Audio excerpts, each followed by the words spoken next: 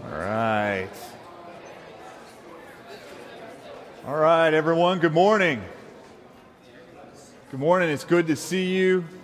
My name is Luke. I'm one of the elders here at Legacy Church. I'm the lead teacher, and I'm excited to teach today. We're going to be in Galatians 6. So if you have a Bible next to you or an app that you use, go ahead and flip over to Galatians 6. As Kevin had mentioned, we're slowly working through and about to end our look into Galatians, which has been good for us. He's right.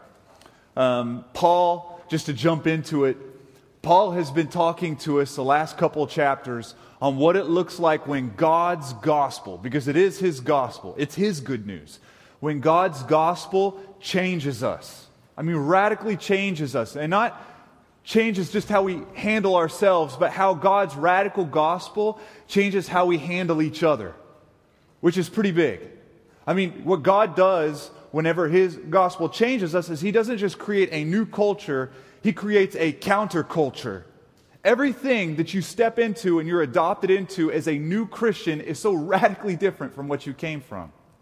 We live in a community now where we honor each other instead of honoring ourselves on top of each other, where we serve each other instead of serving ourselves above each other and competing and comparing ourselves, where we equip each other instead of equipping ourselves. So the countercultural gospel builds a very countercultural people that go back into the culture and offer a message that is, again, very countercultural. So Paul is going to talk a little bit about this today, okay, in Galatians 6. Like I said, just jumping straight in because we have a lot to do. Look in the very first, we'll look in Galatians 6:6. We'll jump in there. Galatians 6:6. Paul says, "Let the one who is taught the word share all good things with the one who teaches." Well, this is a little bit awkward as a pastor to teach, right? Because it's talking about sharing good things with me, right? So we're going to take a special offering right now.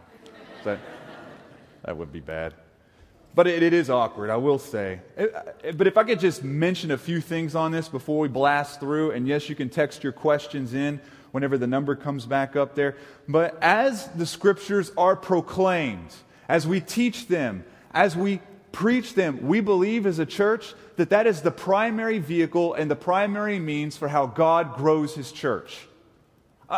I'm not saying Sunday mornings. This is the primary vehicle and the primary means for how God attracts people and draws people to His cross and empty tomb. I'm just saying proclaiming the Word is, preaching is, teaching is. We firmly believe that. We believe that the preaching and the teaching of God's Word and His gospel has radical impact and influence on both those who are very far from Christ and those who are close to Christ. If you are far, and some of you in here today might be far from Christ. You might in your mind, that's me. I don't love Jesus. I had something that happened to me back when I was in junior high at a camp. I'm not sure what happened. I know I've not been living for Him since, so I'm kind of confused now. I don't really know what's going on. I just know He doesn't excite me. I've got a lot of distance between me and God. Some of you are in that place. Listen, the gospel has radical effect on people that are just like you. The Bible talks about this beautiful story where God literally enters mankind and becomes the God-man. And He lives a perfect life among us.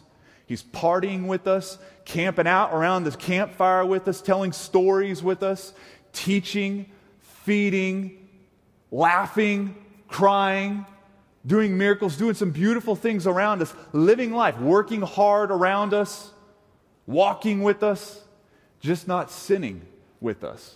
And He lives this perfect life so that whenever our murderous hands hang Him on a cross, He takes the scandalous life that we've lived and He trades it with us. And He gives that perfect life He spent all those years living, and He gives it to us. It's a gift of benevolence to us. And He takes our grime and our scandal and He stacks it on His broad shoulders on the cross as God vents His righteous judgment on all of sin, aimed right at what should be you and me. And He takes it on His own shoulders. And in that beautiful switch, that trade, we have a life that we didn't earn, and He had a life that we lived. It's the gospel. And then He dies, gets put in a tomb, God raises him again on the third day by the power of his right hand and through his Holy Spirit. He comes up, he teaches his new church on, hey, I'm here. The gospel is taking effect. The kingdom is here. This is what it looks like. And after several days of teaching, God raises him up to his right hand where he intercedes for you and me. He cheers us on. He's standing up. He's yelling for you, waiting patiently for the time where he gets to come back, not as a baby, not on the cross, but as a valiant king on a horse, leading his army, ready to collect us all into one big family, grafted together to do what? To party again around a new communion table. This gospel story has a radical effect on those who are very far from Christ, because whenever God decides in his gift, in his grace, there is this moment where our hearts change. And it happened to me, and it's happened to a lot of you. That moment where you look at the blood on your hands and the sin. I mean, I was a vandal. I was a scoundrel. And I look at all the trash, and I've said this before up here from the pulpit, and it's easy for me to remember. It's a moment where I say, oh my God, look what I have done. And then I say, oh my God, look what you have done. And I can't, as much as my sin plunges to just the dark, deep depths, God's mercy and his grace keeps plunging even deeper. That moment where I see that, and I see the beauty of a bloody cross and an empty tomb, as I see the beauty of what God's gift to mankind is, it changes hearts. It changed my heart. But the good news about the gospel message is it's not just to save you, it's also to sustain you. The gospel is not just for those who are far from Christ, the gospel is also for those who are very close to Christ, right? Because we need to be reminded, don't we, Christians? Don't we, folks? Church, we need to be reminded that we don't have to work and perform and jump through hoops through this just disappointed employer waiting for us to mess up so he could dock our pay, trying to perform so he gives us a raise. With this weird, we don't have to do that. We are free to enjoy him, free to love him fully, free to love each other fully. We need to be reminded the gospel does that. Now, I say all that to say that we as a church, again, we believe that the primary means for growing the church, depth and width-wise, for growing the church, is that message proclaimed. We believe in social action when it comes to this city, right? We believe in serving this city. We believe in doing things that will reach Knoxville where Knoxville is at. I mean, the first example I think of in my mind is the laundromat. And yes, we're still doing that. We've been doing that for 3 years now. Tens of thousands of dollars we've given out in quarters and in coffee to people who need it. Now listen, that coffee's not going to save anybody. The quarters don't bring conviction of sin. I mean, it might be a little bit of a picture of the gospel because they don't deserve the quarters. I've actually told someone that once. They said, oh, no, keep the quarters. Keep it for someone else. I don't deserve it. I said, no one does. Of course you don't deserve it. It's a gift. That's what a gift is. It's a gift. I don't want it back. If you don't want the quarters, you go give it to somebody else. And they always use it because it's more uncomfortable to go and give the quarters to someone else than to just use it, you know? It's gift benevolence. It is a picture of some of what God does in the gospel, but it's not the gospel. It doesn't convict us. That takes a proclaimed, preached, taught, exegeted, exhorted message. We believe what Paul says right here, that those who receive the ministry of the word are to bear the burdens and to share all good things with those who minister. Again, it's a little awkward, but this is God's idea. It's not man's. This is not some Western world construct that we've all come up with to develop this professional class of pastors. It's very biblical that those who are gifted, called, desirous to preach, teach, and minister the word are supported by those that they lead.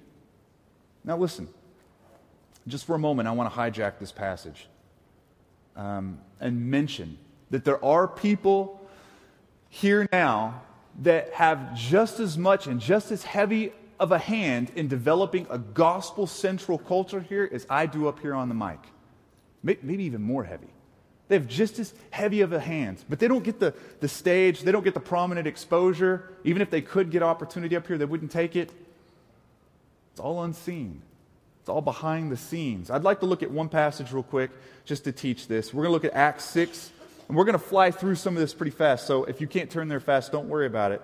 Just keep your finger in Galatians. This is a description of a very young church, infant church. And the 12, and that's the disciples, summoned the full number of the disciples, which was over 100, and said, "It is not right that we should give up preaching the word of God to serve tables. Therefore, brothers, pick out from among you 7 men of good repute, full of the Spirit and of wisdom, whom we will appoint to this duty. But we will devote ourselves to prayer and to the ministry of the word." This passage is widely mishandled, all right? This is how we blow it when we read this passage. Some of you have done what I've done, and we read this, and we think to ourselves, what Peter is really saying is, hey, we're big league now. We're big league now. We've got more important things to do than serving people. That's junior varsity. What we need to do is we need to find some scrubs that aren't really doing anything anyway and get them recruited into this deal, right? Because we got to recluse. We got to get out of here and go find a little pocket or a cave where we can pray and do sermon prep, because that's important stuff. This stuff is wasting our time, right? It's not really what Peter's saying. Because if you take that service aspect out of what the church is, the church doesn't look so gospel-centered anymore. It just sounds like it. Because the sermon prep is happening, but no one's being served. There's no gospel being enacted, just chatted about a lot. So it's important. I would suggest that it is a very important aspect of developing a Jesus look-alike culture whenever we have people that sow and deposit into us. That it might even be more important in some aspects than what I'm doing right here. I know it might be a stretch, but I believe it. I mean, think about it. There are folks here right now that are plowing and teaching and shaping and building a culture that is centered on the gospel right even now. Right as I stand here preaching, there are women back there watching kids. And they're not watching like babysitting watching. They're praying for your kids. They're teaching, and they're not teaching junk either. It's not like this, hey, Jonah was thrown into the sea because he was disobedient, so hey, you don't want to be like Jonah, so listen to God the very first time he says something and you won't get thrown into the sea. Whatever that means, that's total heresy, first of all. But what they are teaching is Jesus is a better Jonah, who was thrown into the sea of mankind and swallowed by the belly of the earth. And his mission was to preach to a people who didn't deserve it, a scandalous, vandalous group of people. That's what you, listen, if you've got kids back there, I hope it's a ministry to you that they will grow up seeing Christ more clearly in the scriptures than you and I ever did at that age. I love it that my son is now able to look at Exodus and tell me where Christ is and all that. I didn't even read Exodus until I was like 24, you know? I couldn't even find it until I was 23. It's beautiful. And when we add that 7 to 10 class, and some of you husbands, we're going to challenge to go back there with your wives and deposit, man, that's important. I mean, I could preach all day, but if we don't have parents back there investing in that, then we don't have a gospel-centric culture. We're just talking about it. What about the ops ministry? Most of you don't know this happens because it's happening before you get up. But you have men coming up here and putting curtains up and signs, carpet that I'm standing on, the little flyers sitting around the church. It's a beautiful thing that they're doing. Now, from the outside looking in, it might look a little insignificant, right? Like they're the physical plant. But they're sharing life. They're praying together. They're drinking coffee together, and they're horse playing, and they're getting to know each other. And it is a culture where they're serving each other and bearing each other's burdens, and that is part of building a gospel-centered culture. Right? I mean, the list goes up. The worship team, where do we even start? Right? They pack their stuff up. They bring it up here. They unpack it. They set it up. Church is over. They pack it back up in their car. They take it home. They unpack it. But then rehearsal comes. So they pack it back up in the car. They go to rehearsal. They unpack it. It goes on and on and on. Jeff Rowland's done it for over 2 years, almost single-handedly. There's indentations in his back seat of his car from where he throws the drums back there, you know? Where do you start? Is this insignificant? It's not.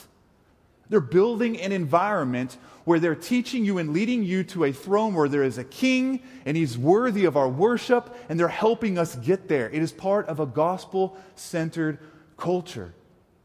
We have redemption groups, gospel-centered culture. Listen, we have community groups, comm groups in this church. This is what I can't... Some of you have been hosting these things in your home for a long time. Garrett and Kendall have hosted the comm group that I'm in. They've hosted that since it started. No way that's easy. Food rubbed in the carpet, people coming early, people staying late, people not bringing enough food, bringing too much food, bring them food that isn't any good, right? It's hard. Not one peep. Friends, that's important in developing a gospel-centered culture. So if I look at the broad perspective of what Paul is doing right here, what he is saying is we should build a culture where we honor those who are sacrificially making deposits and sowing into us. We should share with them. Whenever you see someone that's doing something prominent like that, someone is really throwing their weight behind this and developing that culture, share something with them. Encourage them. Let them know that you see and appreciate what they do. Write them a card. And when I say write, I don't mean sign your name in a card that a professional wrote, but write in a card. Stick a gift card in that card and hand it to them. Share good things. Share good things. Paul's talking about a culture. He is talking about pastors and leaders and teachers, but he's talking about a culture too. And he's going to get more into that here in just a minute. I got to move on. If you have questions, you could text it in. Verse 7, do not be deceived, God is not mocked. For whatever one sows, that will he also reap. For the one who sows to his own flesh will from the flesh reap corruption, but the one who sows to the Spirit will from the Spirit reap eternal life. Now those two terms, corruption, that doesn't mean like political corruption. That's about the only time we ever hear it. The word nuance is decomposition, bodily decay, even up to death. In eternal life, reaping to the Spirit and sowing to the Spirit and reaping eternal life, that's not heaven. That's living a Christ-like life now.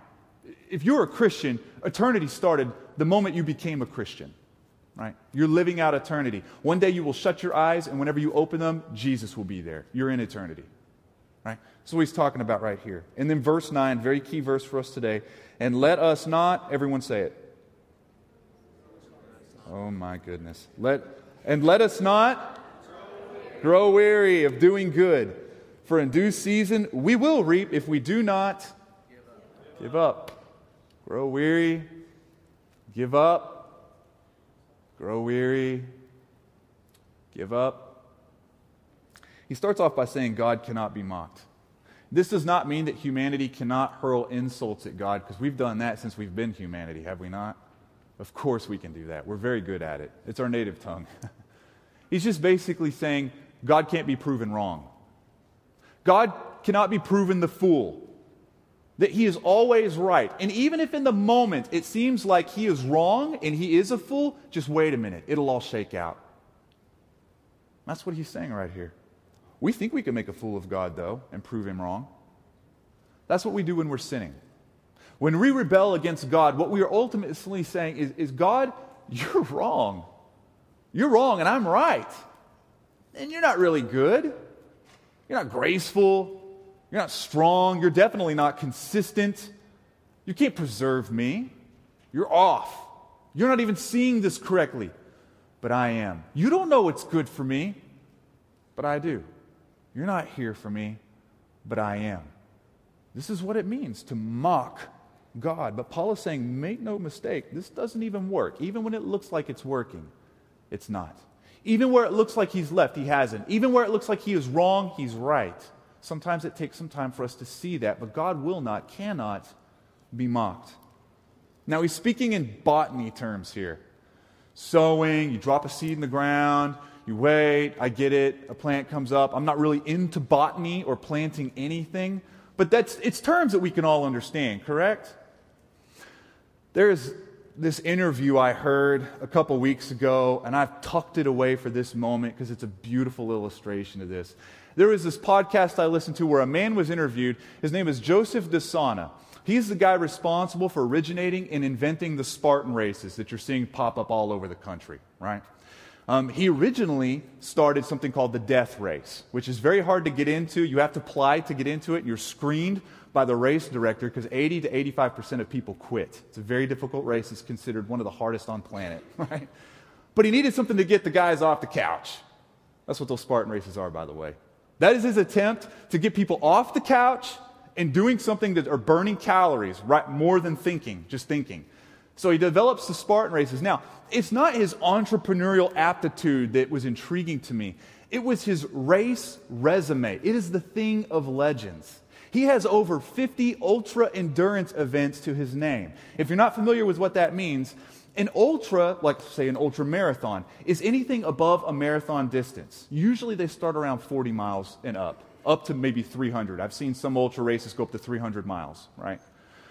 Which people cover that all the time. They're walking among us, these people, right? They're crazy. He has over 50 that are over 100 miles. He once did 14 Ironman races in 1 year. In 1 year. He once said that the marathon is adorable and cute. Just to give you a perspective of this guy's mind, he once did the Vermont 100, which is a very difficult trail run. Then he flipped around and did the Badwater Ultra Marathon, which is in Death Valley. The race starts and it's 120 degrees. You have to wear a protective suit. It's 135 miles and it climbs 2 miles within that distance. He did those two, and then he threw an Ironman in the middle up in Lake Placid. He did all of that in 1 week. 1 week. It's crazy. He once showed up at the Iditarod in Alaska. That's the race where those dogs lead the sleds across the tundra. He ran it. He literally ran that. And the guy that was with him collapsed in the snow face down. So he strapped him to his back and completed the race. He's like the Dos Equis guy of racing. But I hear about this guy, and I'm thinking, you are kidding me. He gets to talk to us today a little bit about sowing and reaping. He does. He gets it. He doesn't get it because he is just really smart. He gets it because he has this twisted view of a truth that God already has had. It was true in the Bible before it was ever true for this guy. Sowing and reaping is true for everybody because God says it's true in the beginning. It is a biblical truth first. It's just that the whole world taps into it here and in there. It's funny because in this interview, he describes this concept that he teaches his clients and he teaches his children called taking the cookie. Taking the cookie. The idea behind this concept is that we love as a culture immediate gratification. It's difficult for us to say no to the cookies of life, isn't it? We want what we want and we want it now. We don't like anything delayed, especially gratification. That's the culture we live in. I agree. I love hearing about this guy's story because when you really think about it, all of this, that broad spectrum of achievements I just listed, it all started with just 20 push-ups, running his first mile. There was a day, I don't know when it was, when he dropped and did 20 burpees and he came up and he said, woof, so that's what a burpee is. That was hard. Is that hard for anyone else? My goodness. But he sowed. He sowed. And then the next day he sowed again. And he didn't expect immediate gratification. He just kept sowing and then waiting, sowing some more. Then he did his first race. And then he sowed a little bit. And then he waited and then sowed a little bit more. And then he reaps this incredible thing. So I think he gets a little bit of that. And I love this whole idea of taking the cookie because it's very biblical. Our culture is engineered to take the cookie. That's what we're built to do. It's in all of us. I mean, it's in me. I'm part of this generation. You can ask my wife. We sit there, just like you do, watch Netflix. If I have to wait more than 15 seconds for that little status bar to turn red, you know what I'm saying? It moves a little bit, and then it stops. I start counting in my mind. 1 Mississippi. 2 Mississippi. And I start fritzing out if it doesn't just load the episode already. I'm just ready to release the Kraken. I'm so upset. And then Paula's like, what's the big deal? Just wait. I'm like, I can't wait. We need new internet. We're getting new internet. You know, I just start freaking out. But that's just a glimpse of the culture. Amazon is building a fleet of drones. Some of you have read about this. FedEx is actually building more now, more than Amazon. Building a fleet of drones that will carry your product to your doorstep so you can have it immediately and you don't have to wait for overnight shipping anymore. Right? Because that's horrible overnight. That's nuts. So friends, you could be at lunch with your friend, right? Eating and going, you know what, let's go see Captain America tonight. Let's go do that. In fact, I want some new Toms. Get on your phone, order a pair of Toms. On your way home, you see the little drone flying above your car. It drops off this cute little box of Toms at your doorstep. You put them on, go to the movies with your friend. But at the stoplight before you get there, you're buying tickets to the movies. Why? Because you don't want to wait in line. Why? Because who does that? Immediate gratification. Instant gratification. Taking the cookie. It's sowing in the wrong direction. Right? Sowing in the wrong direction. I mean, no lie, though. Don't you want to order something just to see a drone come to your house? I have to say that. I'm going to order a coffee mug or a sticker or something, man, because I got to see that at least once. What happens is there is a sin corruption in us since the garden where we want to gratify our flesh at all times. And so we'll sow to it. We'll sow to it because we don't want to wait for anything. We want immediate comfort. We want immediate provision. We want immediate independence. We want immediate everything, and we will sow to it. But then we live in a culture, and we swim in a culture that kind of nurtures that and builds that. And then we carry it all to Jesus, and we're like, come on, what's going on? I'm sowing. What's the big wait? Let's go. And we get bummed, and we start fritzing out whenever we don't get what we want when we want. Can I just say the obvious? There are no drones going to carry patience to your house. No drone is going to carry sexual purity to your house. It's not going to happen. No drone is going to carry community to your house. Mission to your house. Bible comprehension is not coming. There's no magic bullet for that. You got to sow, friend. You got to sow well. You got to sow often. You got to sow to the glory of God. You have to sow to the Spirit. Sow to the Spirit and then wait. And then you sow again and then you wait. And then you sow and then you wait. And then one day, according to God's brilliance and His architecture, which we can't understand, you will reap just the way He wants you to reap. That's how this works. Just break it down for a minute. Look at understanding God's Word. That's something that we all talk about every January 1st. This year, I want to understand the Bible more. I want to hunger after the Word more, right? But listen, there's no magic bullet for that, is there? I mean, there's no sermon that I could preach where you walk out of here and go, yeah, I can't wait to go home and just jump in Leviticus and just eat that up. I'm going to read. You know, I can't wait. I love the Bible so much. Don't even talk to me. I'm busy reading right now, as a matter of fact. That sermon's never been preached. It's not going to happen. You got to sow. Read a little today. Read tomorrow. Read a lot. Read fast. Read slow. Read a little. Read with community. Read on your own. Read out loud. Read to memorize. Read to see the gospel. Read to find Christ. Read. And then read some more. And then continue reading. And then keep reading. And what God reaps over time is a desire and a hunger for His Word. And an ability to cut it correctly and see where Christ and the gospel are in all the various parts. That does not come by drone. There's no way to take the cookie here. Look at a robust prayer life. That's probably the only thing we say even more come January 1st. I just want to pray with intimacy, and I want to pray. There's no sermon I could preach where you walk out of here and you're like, boom, I get it. I'm praying 2 hours every morning for the rest of my life. Thanks, Luke. It was a great sermon. That's never going to happen. That sermon's never been preached. You got to sow. You got to sow. Pray a little today. Pray tonight. Pray tomorrow. Pray constantly. Pray when you're tired. Pray when you're mad. Pray for people that you think don't even deserve your prayer. Pray when you don't even know what God is doing. Pray when you have no words to pray. But all you can do is just groan, cry, and weep. Pray, and then pray some more. And then keep sowing, keep investing, keep making deposits, keep praying. Because there is no magic bullet for this. If you want to reap a robust prayer life, friends, you got to sow. You got to sow. There's no magic bullet for community. No cookie to take for sexual purity, for eating disorders, for addictions, for depression. There's no magic bullet. You have to sow. You have to sow. And the thing is everybody sows. It's just a matter of which direction you're sowing, right? I think we convince ourselves sometimes that, well, I'm just not sowing in a good direction right now, but I need to start sowing to the Spirit. What you're actually saying is I've been sowing to the flesh, and that's what I've been doing. There's no alternative.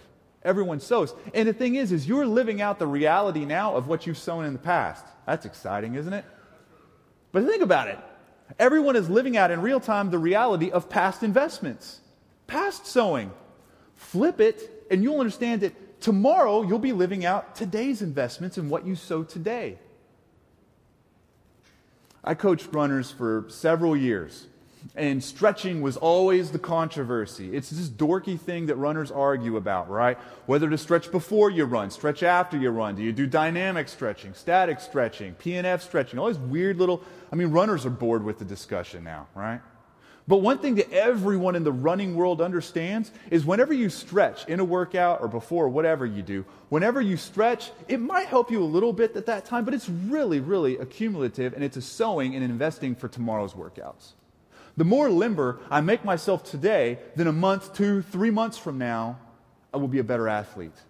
I would always tell my athletes that I coached, the reason you're injured, knucklehead, is because you've not been stretching for 2 or 3 months. You're living out, your present injuries are because you screwed up in the past. You're living it out. That's biblical. Your injuries today, friends, they're from bad stretching yesterday. You're living it out. It's bad sowing. We say all the time, I do it too, I am you. We say all the time, I don't know how I got so, fill in the blank, whatever it is. I don't know how I got so angry with my wife. I don't know how I got so cold towards my husband. I don't know how I just got so depressed all the time. I don't know how I got so just empty inside. How did I get so tired? I don't know how I got... Friend, it's because you sowed seeds to get there. Just be honest with yourself. You did it. You did it to yourself. You invested. You made those deposits. You sowed those seeds. It's not rocket science. We could just look at your calendar. There are real answers to this. You didn't just evolve there. You sowed towards it. It's a real principle, and God will not be mocked. God will not be mocked. Verse 9. Because this seems so basic. So why do we struggle with it? He tells us in verse 9, and let us not grow weary of doing good. Let us not grow weary of doing good, for in due seasons we will reap if we do not give up. And that's our biggest temptation, is it not? To give up? It's to give up. We grow tired of not seeing what we want when we want, and so we start sowing towards the flesh because it at least gives the appearance of supplying our demand. And when we do that, we are mocking God. Right? It's our deepest temptation. It's to take the cookie. And there's a couple big thoughts that rattle around in us whenever we struggle with sowing and reaping. One of them is whenever we sow to the flesh. And this is the lie we tell ourselves. This doesn't matter. I'm not getting caught. It's just small sin, and it's not even really stacking up. It's kind of insignificant. I've not really reaped anything. Almost like you're an exception, right? Isn't that how we think about it? I mean, it's not that big of a deal. It shouldn't be because nothing's happening. And that's because the results aren't always immediate. And this is especially true in secretive sins. If you're living in some secret sin, that means society can't see it to help you, and it means community can't see it to come in and help you. Men and women all over, trapped in some sort of pornographic sin, trapped in some sort of an eating disorder, some sort of a depression, or an unforgiveness that is secret, that's hoarded, that is hidden in their heart. Right? And no one can see it. And it just stacks there. And it accumulates. And it doesn't have an effect. So what you tell yourself is, see, it's not doing anything, so you keep sowing those seeds. You just keep sowing them. Right? Now, I think if you're in this group, and I think that'd be most of us, I think we're kind of divided into two different ways of looking at it. One way is you know the boot's about to drop. One way is you know that you've been doing this, and you know that the gig's going to be up because you're pretty convinced that God cannot be mocked. And there will be a day where it will all reap and it will blow up in your face, but you feel like it's all out of control, and you feel like you're so behind the curve that you can't fix it, so you just keep sowing, knowing that one day it's all just going to blow up. And then there's another camp that you are actually deceived. You actually think you're the exception. The deceiver has deceived you. And friends, you're mocking God. You're mocking God. That's what Paul is talking about right here. Some of you are sitting on top of this right now. But then whenever we sow towards the Spirit, there's another lie we tell ourselves. And that's, it's not working. This isn't working. Luke, I've been praying for 2 weeks. I've been praying for 2 weeks every day, and my wife is still mean to me. I've read the Bible for 3 months, and my life's not changed, Luke. It just doesn't work. And I'll be honest with you, it might not be profound in the beginning. It might. But brick by brick, we build. Brick by brick, by brick by brick. Because, friends, you don't even remember what you ate for lunch 3.5 weeks ago. But you reaped out of it. It led you to the next meal, which leads you to sitting here today. We understand this concept of sowing when we don't see immediate returns. But when it comes to Christianity, when it comes to Jesus and the gospel, we just go nuts. Your greatest temptation is going to be to grow weary. And Paul is saying you have to hang on. Because it is those small, insignificant seeds that you're sowing that reap big returns. In church planting, I've told people who have moved from city to city, and I've told up-and-coming pastors and leaders, a lot of you in this room have heard me say it to you directly, if you want a big testimony, it's going to have a big price tag. Everyone wants a great testimony. No one wants to sow for it. They want it for free. Friend, they don't come for free. There is no magic bullet. There are no drones. There's no cookie to take. If you want a deep testimony, one that just rattles cages, it's got a big price tag to it. Truth. That's truth.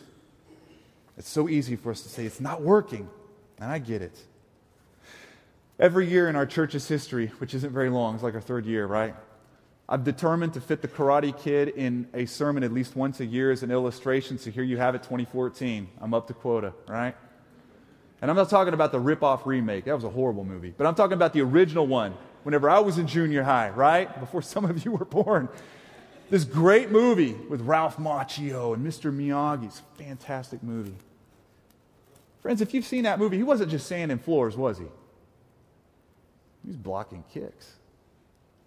He wasn't just painting fences. He wasn't just waxing a stupid car. He wasn't just balancing in a canoe, was he? He was practicing a kick. He was sowing insignificant seeds, wasn't he? The whole movie. This is stupid. You've got me waxing cars. I need to learn how to block punches. What are we doing? I thought you were going to teach me insignificant seeds over and over again, the whole movie, until there he is in the tournament with the good-looking blonde guy with the cool gi, you know, and he crane kicks him, and what does he do? He gets the girl, gets the trophy, gets the car, gets the father figure, and he gets the adoration of every junior high boy on the edge of his seat, right? Amen. It's the greatest movie ever. And if you haven't seen it, shame on you. But doesn't it feel like we're all just sanding floors sometimes? Ask yourself, be honest. Doesn't it just feel like you're just painting fences? Insignificantly sowing where you're not seeing anything happen? Wondering if God is ever going to do anything? I do. I'm there. I get in my car a lot of times and I'm thinking, God, am I nuts or something? Because this just isn't paying off. Where's the payoff in this? I'm sowing and I know you see it. Feels like that to me. I think what I really hunger for is my circumstances to change. But I'll be honest, I don't think God is as interested in my circumstances changing as much as He is interested in me changing. And I think I like the original analogy of sowing, waiting, and reaping. Because there's such a long time between putting a seed in the ground and waiting. Isn't there? Or in the reaping. There's just a wait. There's a long, protracted time of waiting. And man, God really messes with us in that time, doesn't He? It just takes forever. He's changing us. So what happens to those of you who are sowing to the flesh? What's happening? Can I just speak to you and encourage you if you're a Christian today? If you love Jesus and you've been sowing to the flesh, let me remind you that God sowed His best into humanity. He sowed His best into humanity. A Christ who came and sowed a perfect life Himself. He didn't misspend a single second. He never sowed to the flesh. And what did He reap for that? A crucifixion. You see, we sowed sin and rebellion, and He sowed a perfect life. And we reaped that perfect life as He reaped the punishment that was due us on that cross. God knows all about sowing and reaping. The gospel is all about sowing and reaping. So what does that mean for us who are sowing towards the flesh? It means that there's no condemnation, friend. There should be conviction. There should not be condemnation. The difference is this. Conviction says your sin is ugly. Condemnation says you are ugly. And the thing about living true life in the gospel is that God, when you're sowing in your flesh, loves you no less than the day that he raised you from the depths of running away from him as fast as you could.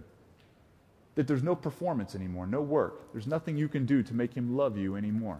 So there's no condemnation for you. If you're sowing to the flesh, there's no condemnation for you. Sounds like I'm letting you off the hook, doesn't it? Paul is not saying, hey, look here, you can live your best life now. All you have to do is sow really good seeds and you get like really good stuff at the end. But that's not what Paul is saying, is it?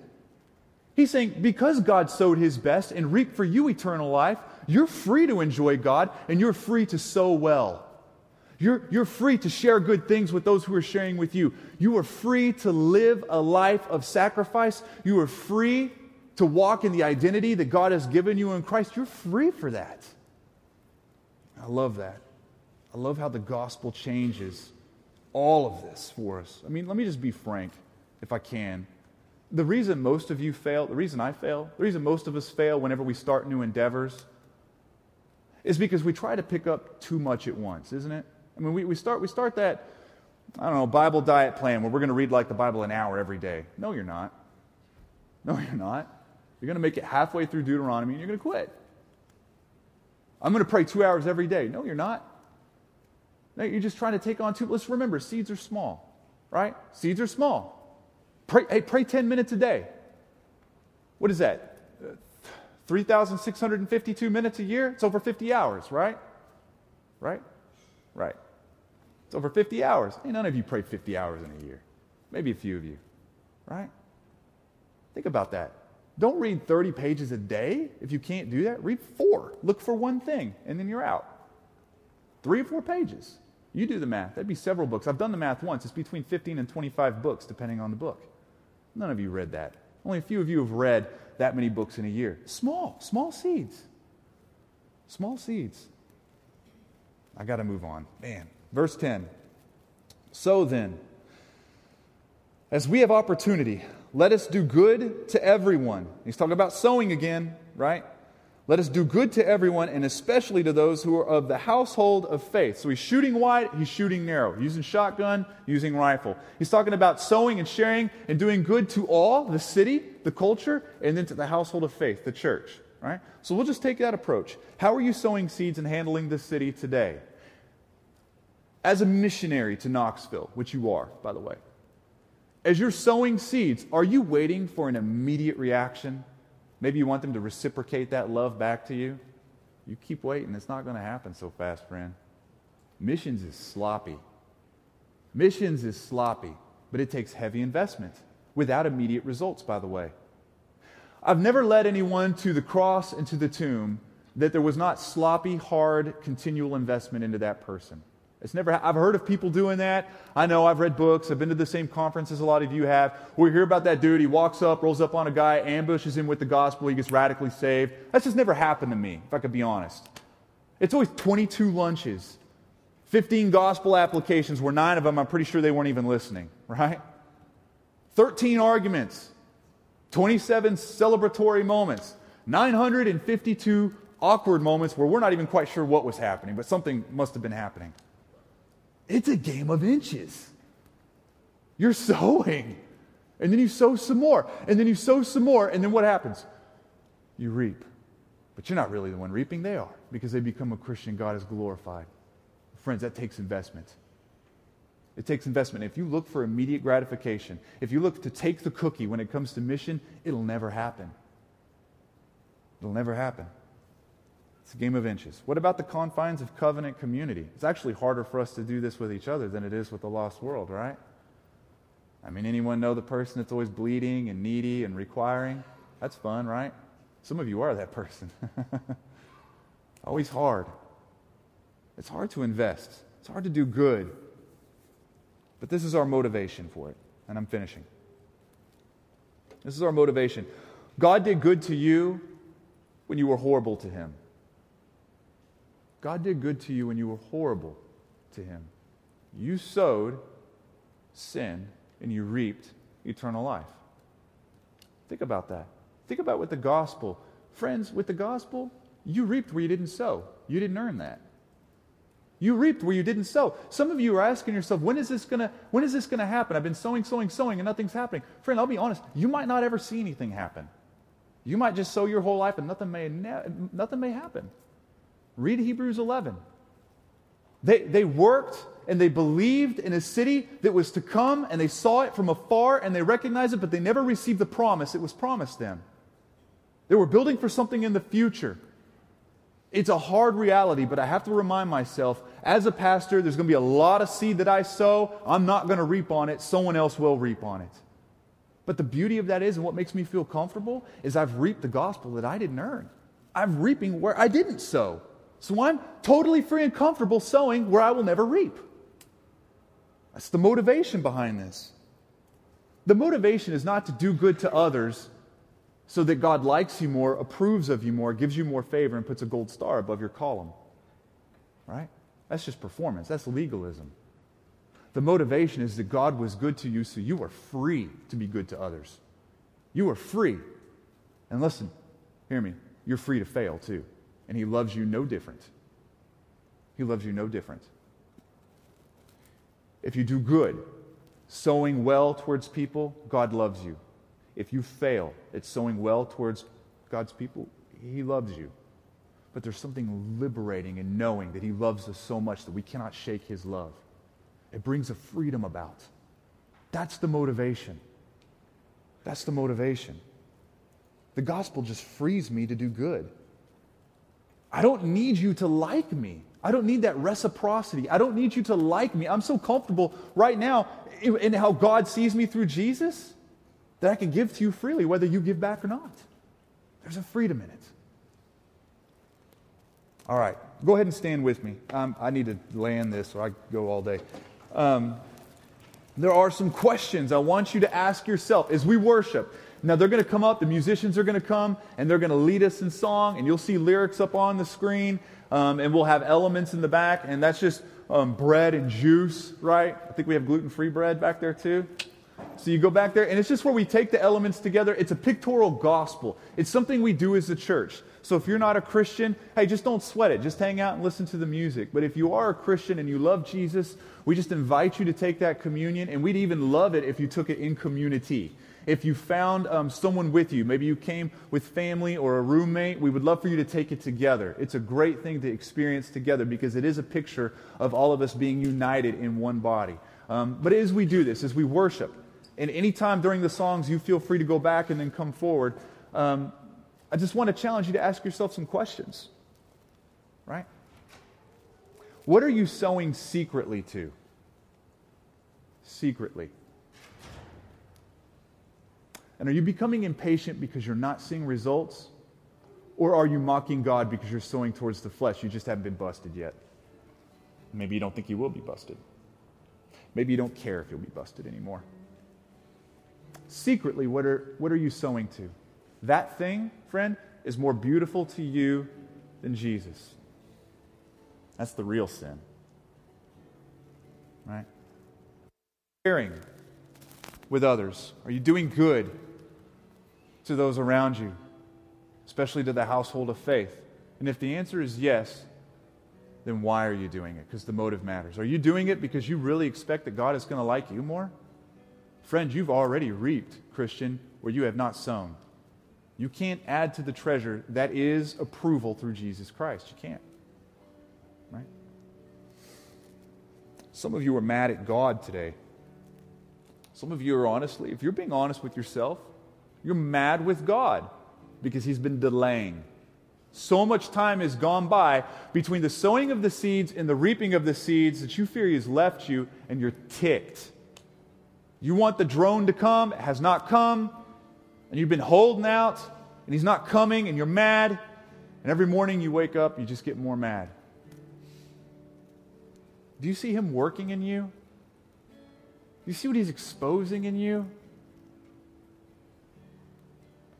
Just embrace God's work in your life. He loves you. He loves you more than you realize, and He loves you more than you love yourself.